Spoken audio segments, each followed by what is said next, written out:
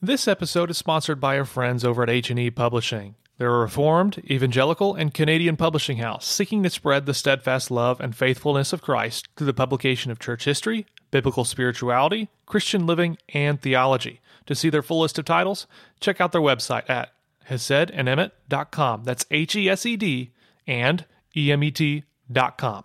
On this episode of the London Lyceum, we talk with our friend and London Lyceum fellow, Dr. Michael Haykin, about the life and thought of John Gill. So we cover a lot of topics just like who is John Gill, what is he thinking, who are his doctrinal opponents, and a lot of that kind of cool stuff. I think it's a fascinating episode. You're really going to enjoy it. And as always, if you have thoughts about the episode or ideas or requests for the show in general, you can hit us up on all the normal venues, Twitter, Facebook, Instagram, all those things. Or you can check us out at our website, thelondonlyceum.com. You can contact us there. Now, for the only analytic, Baptist, and confessional podcast on the planet, we think this one's going to get you thinking. I'd like to welcome all our listeners to another episode of the London Lyceum, where we hope to encourage our listeners to think deeply and clearly. I'm one of your hosts, Jordan Stefaniak. And I'm your other host, Brandon Askew. And today we are lucky to be able to welcome back previous guest, Dr. Michael Haykin. We're really looking forward to talking to him today on this particular episode about John Gill. I think one of the most eminent Baptist names that is out there. I'm really intrigued to ask him several questions on Gill. Before we jump into the topic, though, Dr. Haykin, for those who may not know you, I know we have a lot of listeners who are familiar with your work, but there are several listeners who may not know who you are. If you could give us just a brief bio and background before we get into talking about John Gill. Yeah, it's great to be with you again. I grew up in England. I was born there in the Midlands, Birmingham, and then grew up in Coventry. My father is still Kurdish, and he had come to England after the Second World War to study at Birmingham. Met my mother there, who is Irish Catholic. So my father, I didn't know this until I was well into my 20s, that my father was born and raised Muslim. So it was quite an interesting match. My grandfather was resistant to my father getting married, but eventually agreed if my father became Catholic. So I grew up, I was raised Irish Catholic. My father really kind of embraced Irish culture, Western culture. We moved to Canada in the 60s, and I went through a long phase of radical politics. I was a Marxist, committed to that sort of ideology in the late 60s, early 70s, and began to become very disgruntled with that, particularly in face of the whole question of life after death, of which obviously Marxism as a materialistic ideology has no answer. And in searching, God led me. Now I look back and see it as providential. I was working at a pizza parlor, and there was a young lady there who I was interested in, and found out that she went to church, and I thought, hey, I'd go to church with her. And I kind of clean up some of my act, thinking probably as a Catholic. And it was an evangelical Baptist congregation. And I was converted there in the spring of 74, sensed a call to vocational ministry. I had been wanting to do PhD work in philosophy. So I had that inclination towards academics. And in God's leading, went on, got a PhD in church history at the University of Toronto there, and began teaching at a Baptist seminary. And in 2002, became adjunct at Southern, 2006, full-time at Southern in Louisville, Kentucky, where I've been since as a full-time professor down till the present day. Fantastic. Thank you for that that introduction. There was a lot of things there that I actually didn't know. I didn't realize that about your father being raised a Muslim. That's really interesting. So as Jordan said earlier, we want to talk to you about John Gill. So maybe you can just start with just basic facts about, who John Gill is. A lot of our listeners are probably going to know, but, we're definitely going to have some who have no idea who John Gill is. So who is John Gill, the man, and maybe some important facts about his life? Mm-hmm. Yeah, John Gill is the most important Baptist theologian in the transatlantic kind of Baptist world of the 18th century, up until up until obviously his death in 1771, and he continued to be a major dominant figure. And I'll mention reasons why in a second. Born in 1697, he would die in 1771. From a very early age, he was born in not far from where I grew up, actually. He born in the Midlands, and grew up in a place called Kettering, which, interestingly enough, will be associated with a man who will be critical of some of Gill's theology, namely Andrew Fuller. But as a young boy, he showed real promise at a school that he went to, and the headmaster of the school offered the possibility of Gill going to one of the universities in England at the time. There were only two, Oxford or Cambridge. But to go to university, you had to be an Anglican. You had to belong to the state church. And he told Gill's parents that if they would switch from being Baptist, they were Baptist, to joining the state church, he would fund all of Gill's education. His parents, even though it was a very tempting offer because it would open up enormous opportunities for their son, refused. And so Gill's formal education stopped at the age of 12. By that point, he had learned Latin. During his teen years, he went on to add Greek, Hebrew, Syriac, and then later languages, French, German, Italian, and maybe others. But those are the ones that we definitely know that he was able to be conversant in. He's then an autodidact, is what we call him. He's self-taught, converted in his teens, baptized, senses a call to pastoral ministry, is called to a church in London in 1719. And that church will eventually become the Metropolitan Tabernacle, where C.H. Spurgeon will be, where present-day Peter Masters is, and it's still jammed in terms of numbers.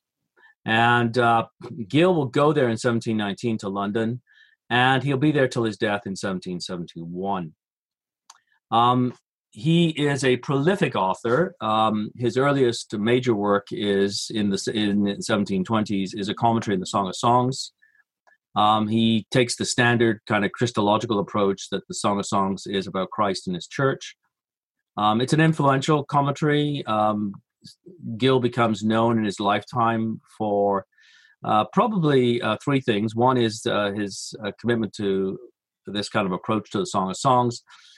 Second would be his eschatology. He has a somewhat odd kind of premillennial eschatology. And not that premillennialism is odd per se, but his version of it is. And then also his enormous critical commentary on the Bible. During the 1730s, he gets involved in a number of theological debates, particularly with Arminianism. Arminianism has become the kind of theological default position of the state church, and Gill finds himself debating Arminians. Produces his Cause of God and Truth, which is a massive 5-volume, really kind of catena or collection of quotations for each of the 5 points of Calvinism from the Church Fathers. And there's about 70 to 80 quotes for each. When I first came across that book, I thought, yeah, most of these are probably taken out of context. But about 3-4 years ago, I had the opportunity. I was asked to do a study of particular redemption in the early church, and I thought, where will I go to kind of even begin this? And I thought, well, why don't I go to Gill, take a look at what the quotes he's got, and then go back to those texts. First thing I discovered is that Gill had translated all those quotes himself. He'd gone back to the Greek and Latin, translated them himself. And secondly, 2/3 of them were just absolutely solid. I mean, there were a few taken out of context, but I just became deeply impressed by his ability as a patristic scholar. By the 1740s, he's publishing sections of what will become his critical commentary on the Old and New Testaments. Eventually, he writes a complete commentary on the Old and New Testament. It's a critical commentary. It's not like the devotional commentary like Matthew Henry.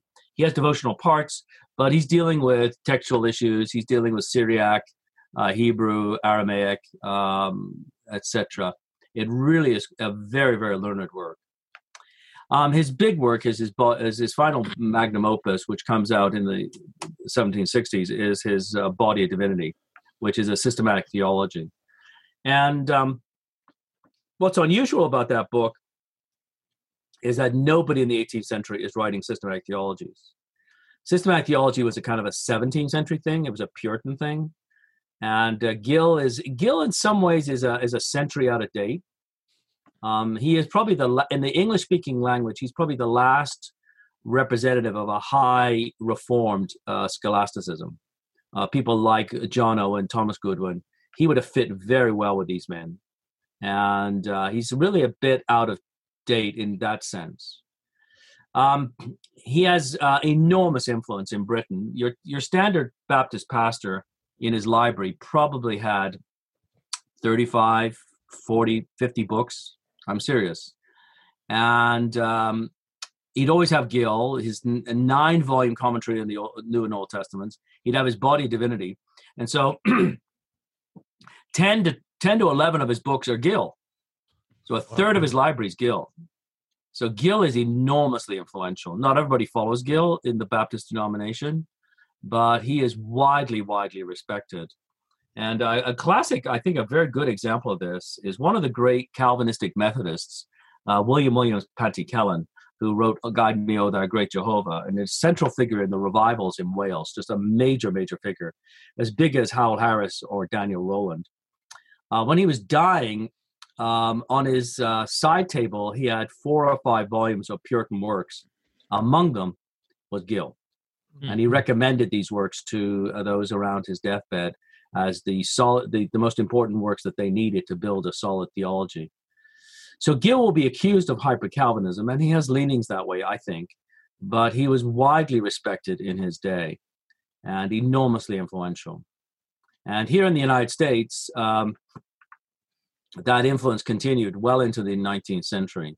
So you have people known as Gillites, who followed Gill's theology.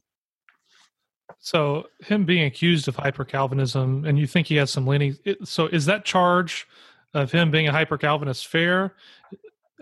Would he actually, I guess, if you asked him, this is what hyper-Calvinist believes, do you believe this? Would he affirm that? Or does he just have those tendencies at times that kind of lean that way? Because I was taught Baptist history from Dr. Nettles, and he very much said Gill is not a hyper-Calvinist. But it seems like a lot of others will say, yeah, he is a hyper-Calvinist. Yes. Well, first of all, this is a debated question from a historiographical point of view. And so Dr. Nettles has probably what I would think is probably the minority view, which is that Gill is not a hyper-Calvinist. Now, a lot obviously depends on how you define hyper-Calvinism. Yeah.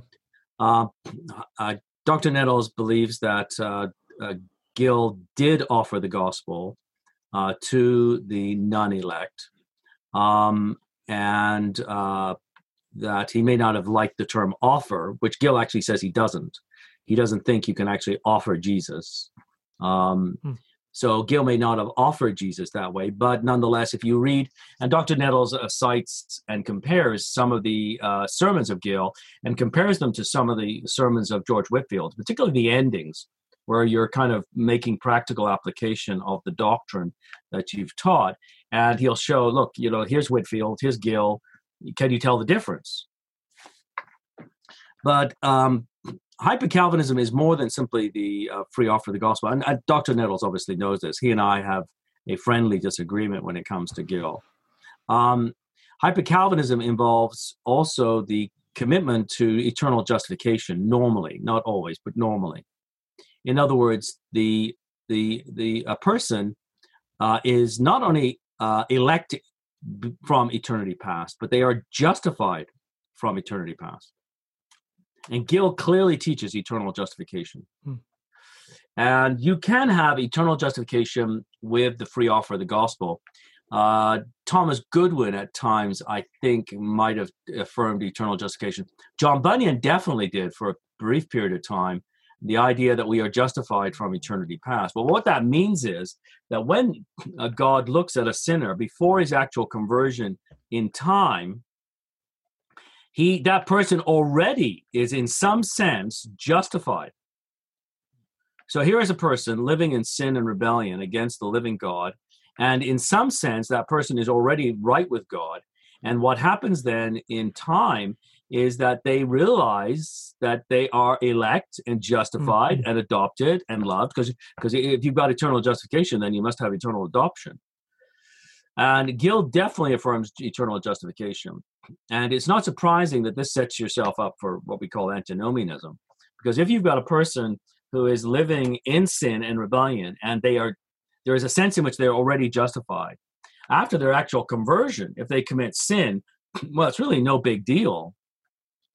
Because before their conversion, they were living in sin, completely dominated by sin, and yet they were still justified. So it really sets you up for a doctrinal and even maybe practical antinomianism. And Gill is an ardent foe of any form of antinomianism. He makes that very, very clear, and is devoted to the emphasis that those who are in Christ will produce good works. But I do think Gill definitely has tendencies in the direction of hyper-Calvinism. If we define hyper-Calvinism as characterized by eternal justification, which leads to a rejection of the free offer of the gospel. Gill, despite the fact that William Williams Pantycelyn, who was in the revivals of the 18th century, admired Gill enormously, and a man like Augustus Montague Toplady, who also was a very important figure in certain sectors of the revivals. Gill was opposed to the evangelical awakening, and he was critical of George Whitefield from the pulpit. And so there are tendencies in Gill which are problematic. And here I take my cue as well from people like Andrew Fuller, John Rowland Jr., John Fawcett, Baptist leaders in the late 18th century, who were critical of Gill because of these tendencies.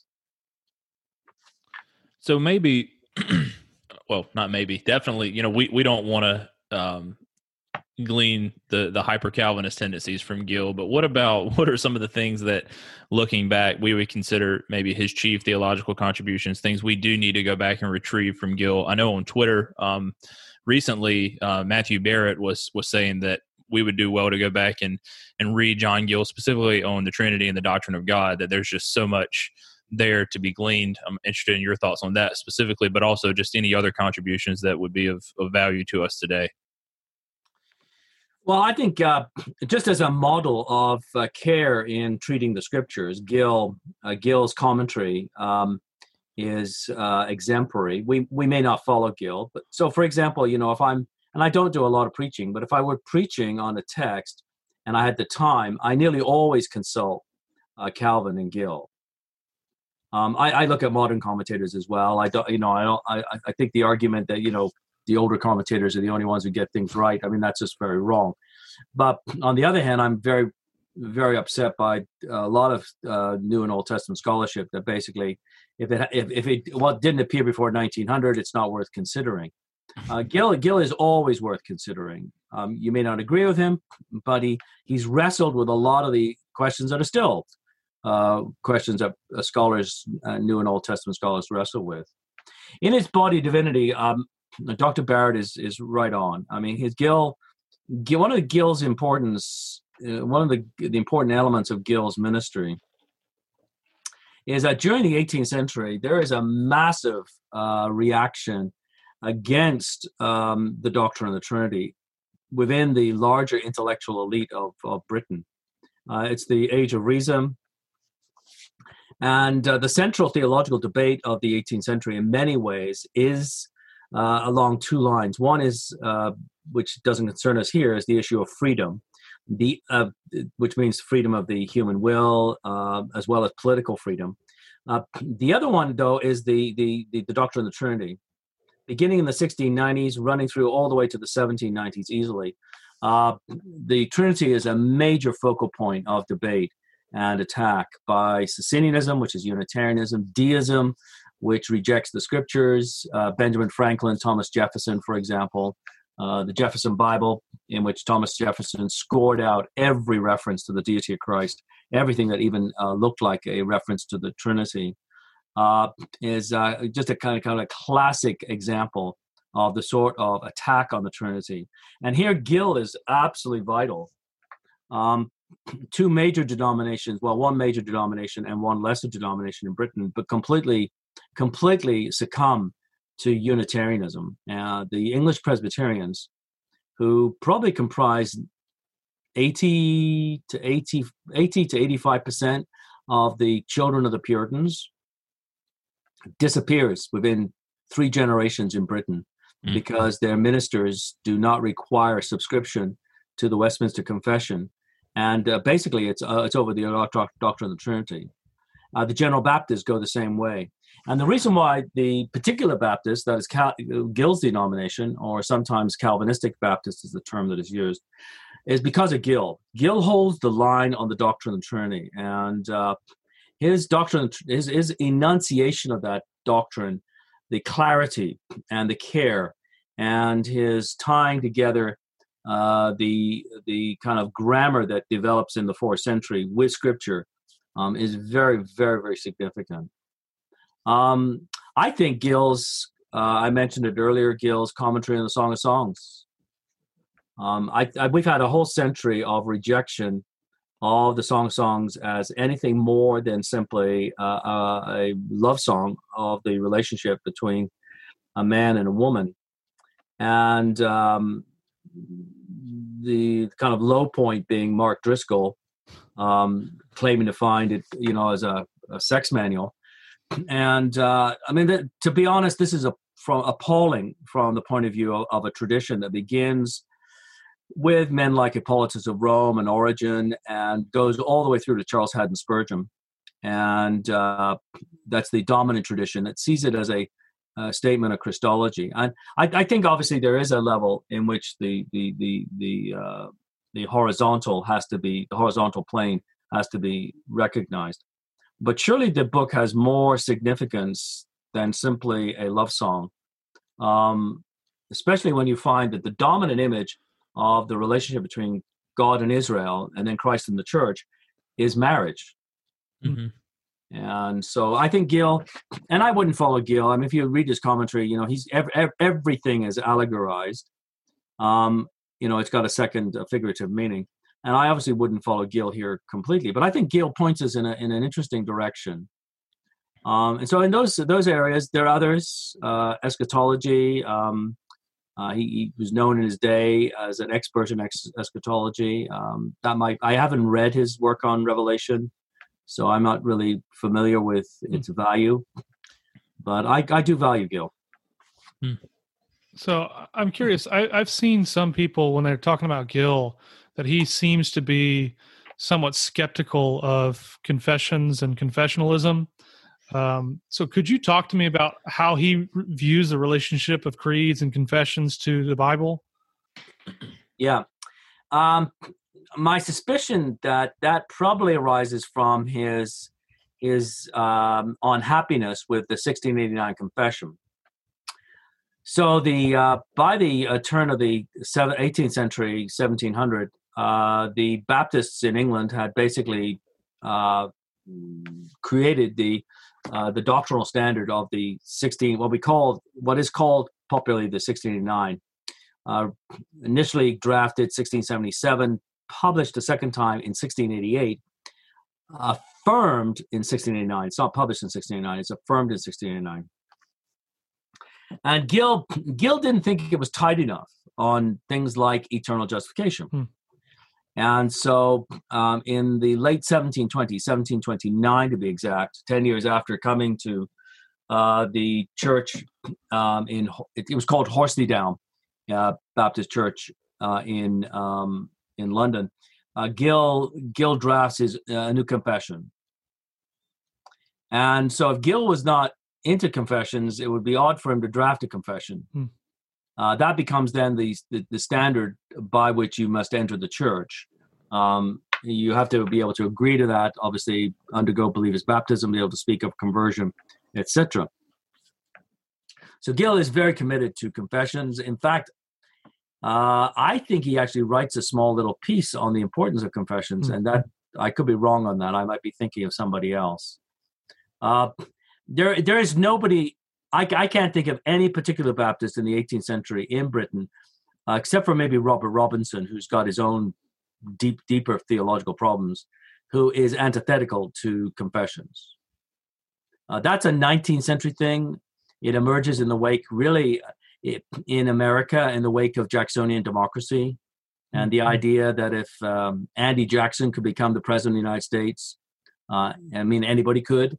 And so everybody, why do we have to listen to one man, as an expert? And so it's a reaction against a learned ministry, reaction against Calvinism, and a reaction against confessions. That's all part of a larger picture, and that's really 19th century. And Gill is definitely part of that large stream of Baptist life that goes back into the 17th century, where confessions are useful. They cannot take the place of the scriptures, but they're very useful and important in their own right. And so, for instance, the big debate at the beginning of the 18th century about confessions takes place at a place called Salter's Hall, the Salter's Hall Synod in 1719. And about 100 representatives of Baptists, particular Baptists, General Baptists, Congregationalists, and Presbyterians debated the question. And they were split down the middle. Do you need to require a minister, when you're appointing him as a minister of your congregation, to affirm his allegiance to a confession of faith? The Presbyterians to a man and the General Baptists to a man said no. Congregationalists, nearly all of them said yes, and the particular Baptists. Gill was not there, obviously. He had just arrived in London. But one of the men who wasn't there, but who later wrote on the issue, namely Isaac Watts, and this will, I think, tell you where Gill is. Isaac Watts indicated that he didn't think it was an appropriate question, and he probably would have sided with the non-subscribers. And Gill has a letter, which I've seen. It's actually in a minute book in a Baptist church in Pennsylvania. This church in the 1740s wrote to Gill asking his opinion about Watts. And he is very critical of Watts's refusal to commit himself to a subscriptionist view and the way it affects his doctrine of the Trinity. And so Gill, I'm not sure where that sort of information would have come from, but that is just not Gill. Now, you just mentioned he wrote about Isaac Watts and that he was critical of George Whitefield from the pulpit. Are there any other, did he correspond directly with any names we may know of from that period, either written debate or letters or anything? Probably not major figures that we would know. People, he's involved in a debate with a man named Daniel Whitby, who is a leading Arminian figure. It is interesting to me that he never mentions Jonathan Edwards. Wow. So Gill lives to 1771. By that point, Edwards has written his Freedom of the Will. It's been published, Original Sin, Nature of True Virtue, obviously his works on revival. Gill, as far as I know, never once alludes or even mentions he's read Edwards. Edwards mentions Gill. Edwards had in his library a number of, I think one or two of Gill's volumes, and I think there's a place where he mentions Gill on the Song of Songs. That is a really interesting relationship that they never mention each other. Gill, the big name that Gill battled with was John Wesley. Okay. On predestination. And Gill writes against Wesley. Wesley responds. Gill writes back. Wesley responds. Although there is this fascinating reference I've found in the early 1750s. A woman named Selina Hastings, who was a very well-known aristocrat who financially supported the revival to the point of she supported probably upwards of somewhere between 50 to 60 evangelical ministers in the Anglican Church, financially helping them, building chapels for them, and so on. She held a breakfast, and it's recorded in the 19th century biography of her by a man named Seymour. And at the breakfast, she invited George Whitefield, John Wesley, and then a variety of men, John Cennick, who was a revival figure, William Romaine, who was the first evangelical Anglican parish minister in London. And among the 3 or 4 other guests was John Gill. And by that point, Gill has tackled Wesley in print. It must have been a fascinating breakfast. So Gill did tackle with Wesley, and I think Gill dealt fairly with Wesley. Wesley theologically is just confusing. He's not he hasn't thought out his theology. It's kind of theology on the go. But that's probably the biggest name that he tackles with. Very few of Gill's letters are surviving. I think I probably only know of about a dozen in various libraries. There might be, who knows, there might be a cache out there somewhere. I was told about 2 years ago of a major collection of Gill's sermons in manuscript. Somebody during the 1760s, when Gill was preaching on a portion of the Old Testament, copied about 30 of Gill's sermons took notes and copied them out in longhand later. And nobody has ever consulted those. They're in a library archive here in America. Really? Wow. And nobody knows about these. Wow. So there may be a collection of Gill's letters somewhere, and we don't know about it. That's fascinating. That is. Was there any connection between Gill and Anne Dutton at all? I know that there's some like she may have had some hyper Calvinist influence early on in her life, so I didn't know if maybe there was any overlap on churches she attended and Gill's ministry or anything. Yeah, Anne Dutton goes up to London when she marries a man named Thomas Cattle, and they're in London for about 6 years, and he dies very young, and she leaves London. And she attended a church where the minister had been influenced by Joseph Hussey, who really, in some ways, in my opinion, is the father of hyper-Calvinism. He's a Presbyterian from Cambridge. Hussey was influential in Gill's life as well. Gill, again, never mentions Anne Dutton. Okay. Dutton is very aware of Gill. So Dutton writes about 50 books, and in one of them, I remember working through her book she has a tract on a passage from the Song of Songs. My beloved is white and ruddy. And she talks about how it's Jesus, is white, and he's red. And she obviously has read Gill because she doesn't buy Gill's little comment on it in his commentary. So again, it's interesting to me that Gill doesn't mention Anne Dutton. Now, probably the initial response would be, well, she's a woman writing theology. He would disapprove of that. I don't think that's the reason. I think the reason probably is twofold. One is she's not living in London. So her books are being published in London, but I think they're being published in very small print editions. I think you're running probably... most of her books today, there is one copy left. Mm-hmm. And normally, if you got a print run of 3,000 to 5,000, you'd expect more than that. It's only 250 years ago. So probably her print runs were very small, reading circle initially for a lot of her work. Anne Dutton, Anne Dutton was friends with Whitefield and all the major revival leaders. Mm-hmm. And she was very strongly committed to the revival, which may be another reason why Gill doesn't mention her. Yeah. Okay. So I'm curious, how influential has Gill been on American Baptists in particular? Well, I think enormously influential. In the 19th century, Gill's critical commentary of the Old New Testaments is the only Baptist commentary.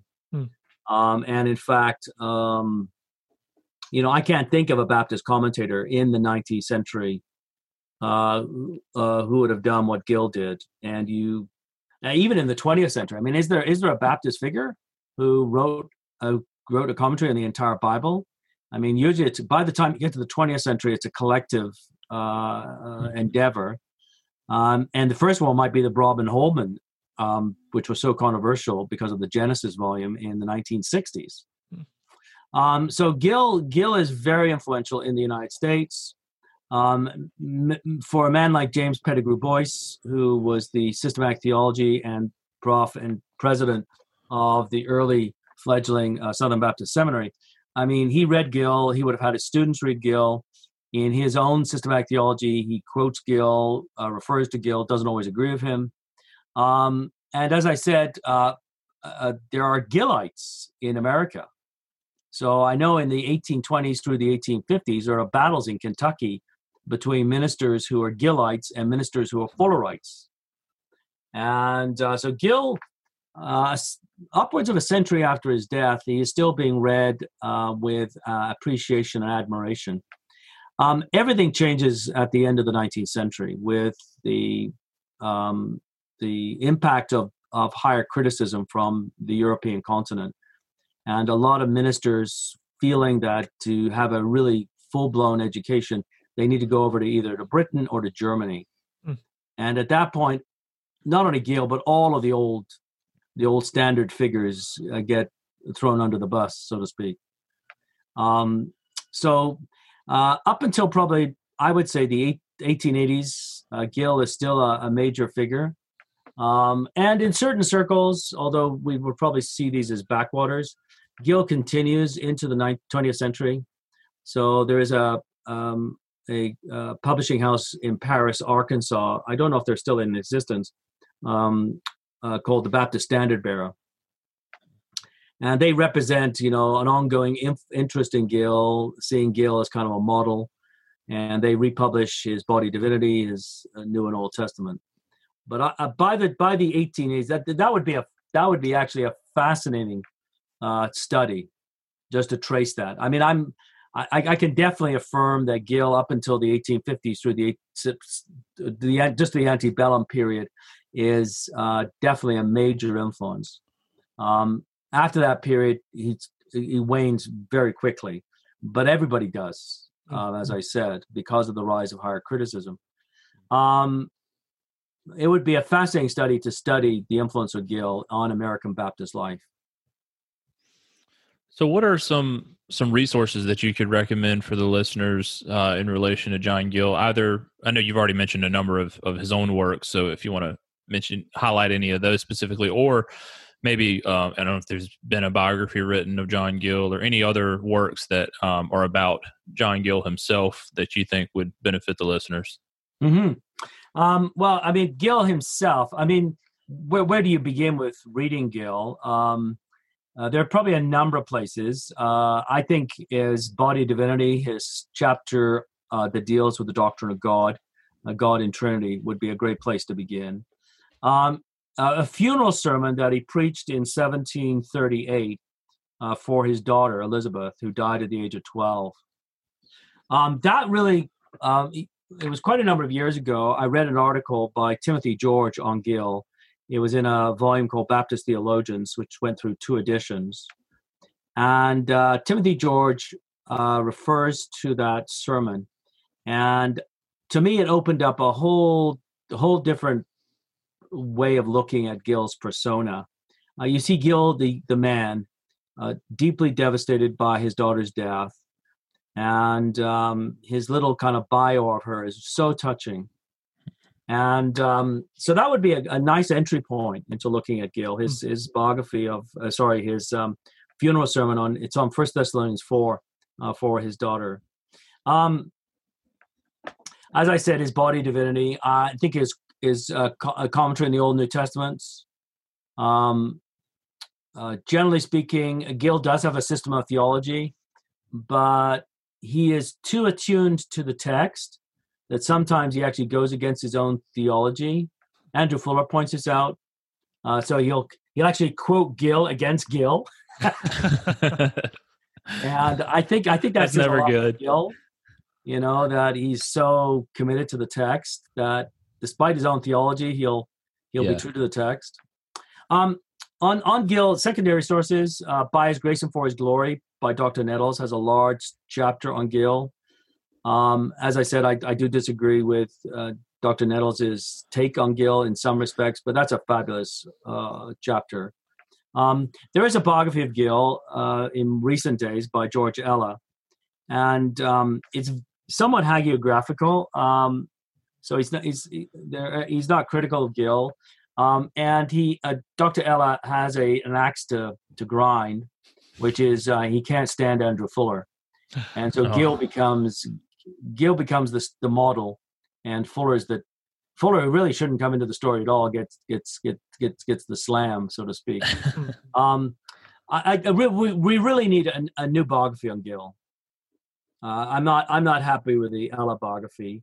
A lot of the data is fundamentally right, but the tendency of Dr. Ella to wander off into attacks on theological positions he doesn't agree with is not helpful. Yeah. There's an older memoir of Gill that was reprinted by Sprinkle Publications in Virginia, a memoir by John Rippon. And Rippon succeeded Gill. Between 1719 and 1836, the church that becomes the Metropolitan Tabernacle under Spurgeon had two ministers. They had Gill from 1719 to 1771, and then they had Rippon from 1773 to 1836. And it's just a remarkable period. And Gill, Rippon writes a little nice memoir of Gill. Rippon he's a free offer man. He would disagree with Gill on that. But I think you see the lineaments of how a biography could be written by somebody who disagrees with certain areas of Gill, but nonetheless deeply appreciative of Gill's ministry, which he inherited. Those would probably be the initial things. There is a little pamphlet by not a well-known minister, a man named Graham Harrison, published in 1971. It was part of the Westminster Conference, which Martin Lloyd-Jones founded. And Lloyd-Jones introduces the pamphlet and closes the pamphlet. And there's a quote there and that's a nice little pamphlet if you can find it. It's called John Gill. There's a subtitle as well, but Graham Harrison is the name. And it might be around out there. I've got a copy, and it really probably should be reprinted. It's a nice little overview of Gill's life. And in that pamphlet, Martin Lloyd-Jones says something along the lines that Gill is a very important figure in the 18th century and still important to us today. And Lloyd-Jones obviously would disagree with the free offer issue with Gill. Yeah, that's awesome. I think this has been really helpful overview on Gill. I think that's pretty fascinating, all the, I guess, back and forth that's going on with him and others. And the fact that he didn't correspond with Edwards at all is really curious to me, especially considering Edwards, I guess, quoted him and used him. That's odd. It is an interesting lack of a relationship. There's no indication that Gill ever read Edwards, and now again, by the late 1760s, a number of Edwards's works have been printed in England. Most of them, though, in Glasgow and in Scotland through the ministry of a man named John Erskine, who was a Scottish minister who had seen revival in Cambslang near Glasgow in the 1740s and became enamored of Edwards, wrote to Edwards, and so on. And so it could be the case again. The Glasgow imprint books were not reaching London. Okay. I find that difficult to believe, though. Gill was he was very in tune with trends in his day. So it would be interesting to try to figure out why Gill why he doesn't refer to Edwards. Somebody needs to compare Gill and Edwards. Yeah. There needs to be, you could easily have a number of areas where you could compare Gill and Edwards on Calvinism, Gill and Edwards on the 5 points, Gill and Edwards on Trinity, Gill and Edwards on justification. All those would make for fascinating studies. As far as I know, there has been absolutely no studies that have compared Jonathan Edwards and John Gill. Well, it sounds like Brandon has a good PhD topic. Oh, yeah. If you're thinking, if you're interested in historical theology, 18th century, that would be really fabulous. Jordan's interested in me doing a PhD more than I am. So. Every chance I get, I'll bug him about it. That's good. So, well, anyway, we've had a good time talking about Gill. So thanks for talking to us about him. Thanks for taking the time. I know for those who want to connect with you, do you have a website or anything that they can check out, or what's the best place for them to go to follow the work that you're publishing and putting out? Yeah, www.andrewfullercenter, all one word, andrewfullercenter.org is the website that we have. It's based on the Southern Seminary website. Obviously, I have a faculty page at Southern, email information there, and so on. And I just remembered, you just started a podcast recently, right? Yes, I did. Yeah, it's called Bede's Podcast. It's named after the 8th century church historian, the Venerable Bede. That's great. And we've got 5 or 6 issues up there. Yeah, it's awesome. A weekly thing. Yeah, I think I listened to the first one, so I'm really looking forward to listening to the rest of them myself. Thank you. And I know for those who've been listening, you should definitely check out his podcast there. I think you'd really enjoy it. And as you've been listening to this episode, you've been listening to the only analytic Baptist and confessional podcast that exists.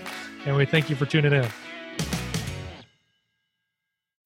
When you need mealtime inspiration, it's worth shopping Kroger, where you'll find over 30,000 mouth-watering choices that excite your inner foodie. And no matter what tasty choice you make, you'll enjoy our everyday low prices, plus extra ways to save, like digital coupons worth over $600 each week. You can also save up to $1 off per gallon at the pump with fuel points. More savings and more inspiring flavors make shopping Kroger worth it every time. Kroger, fresh for everyone. Fuel restrictions apply.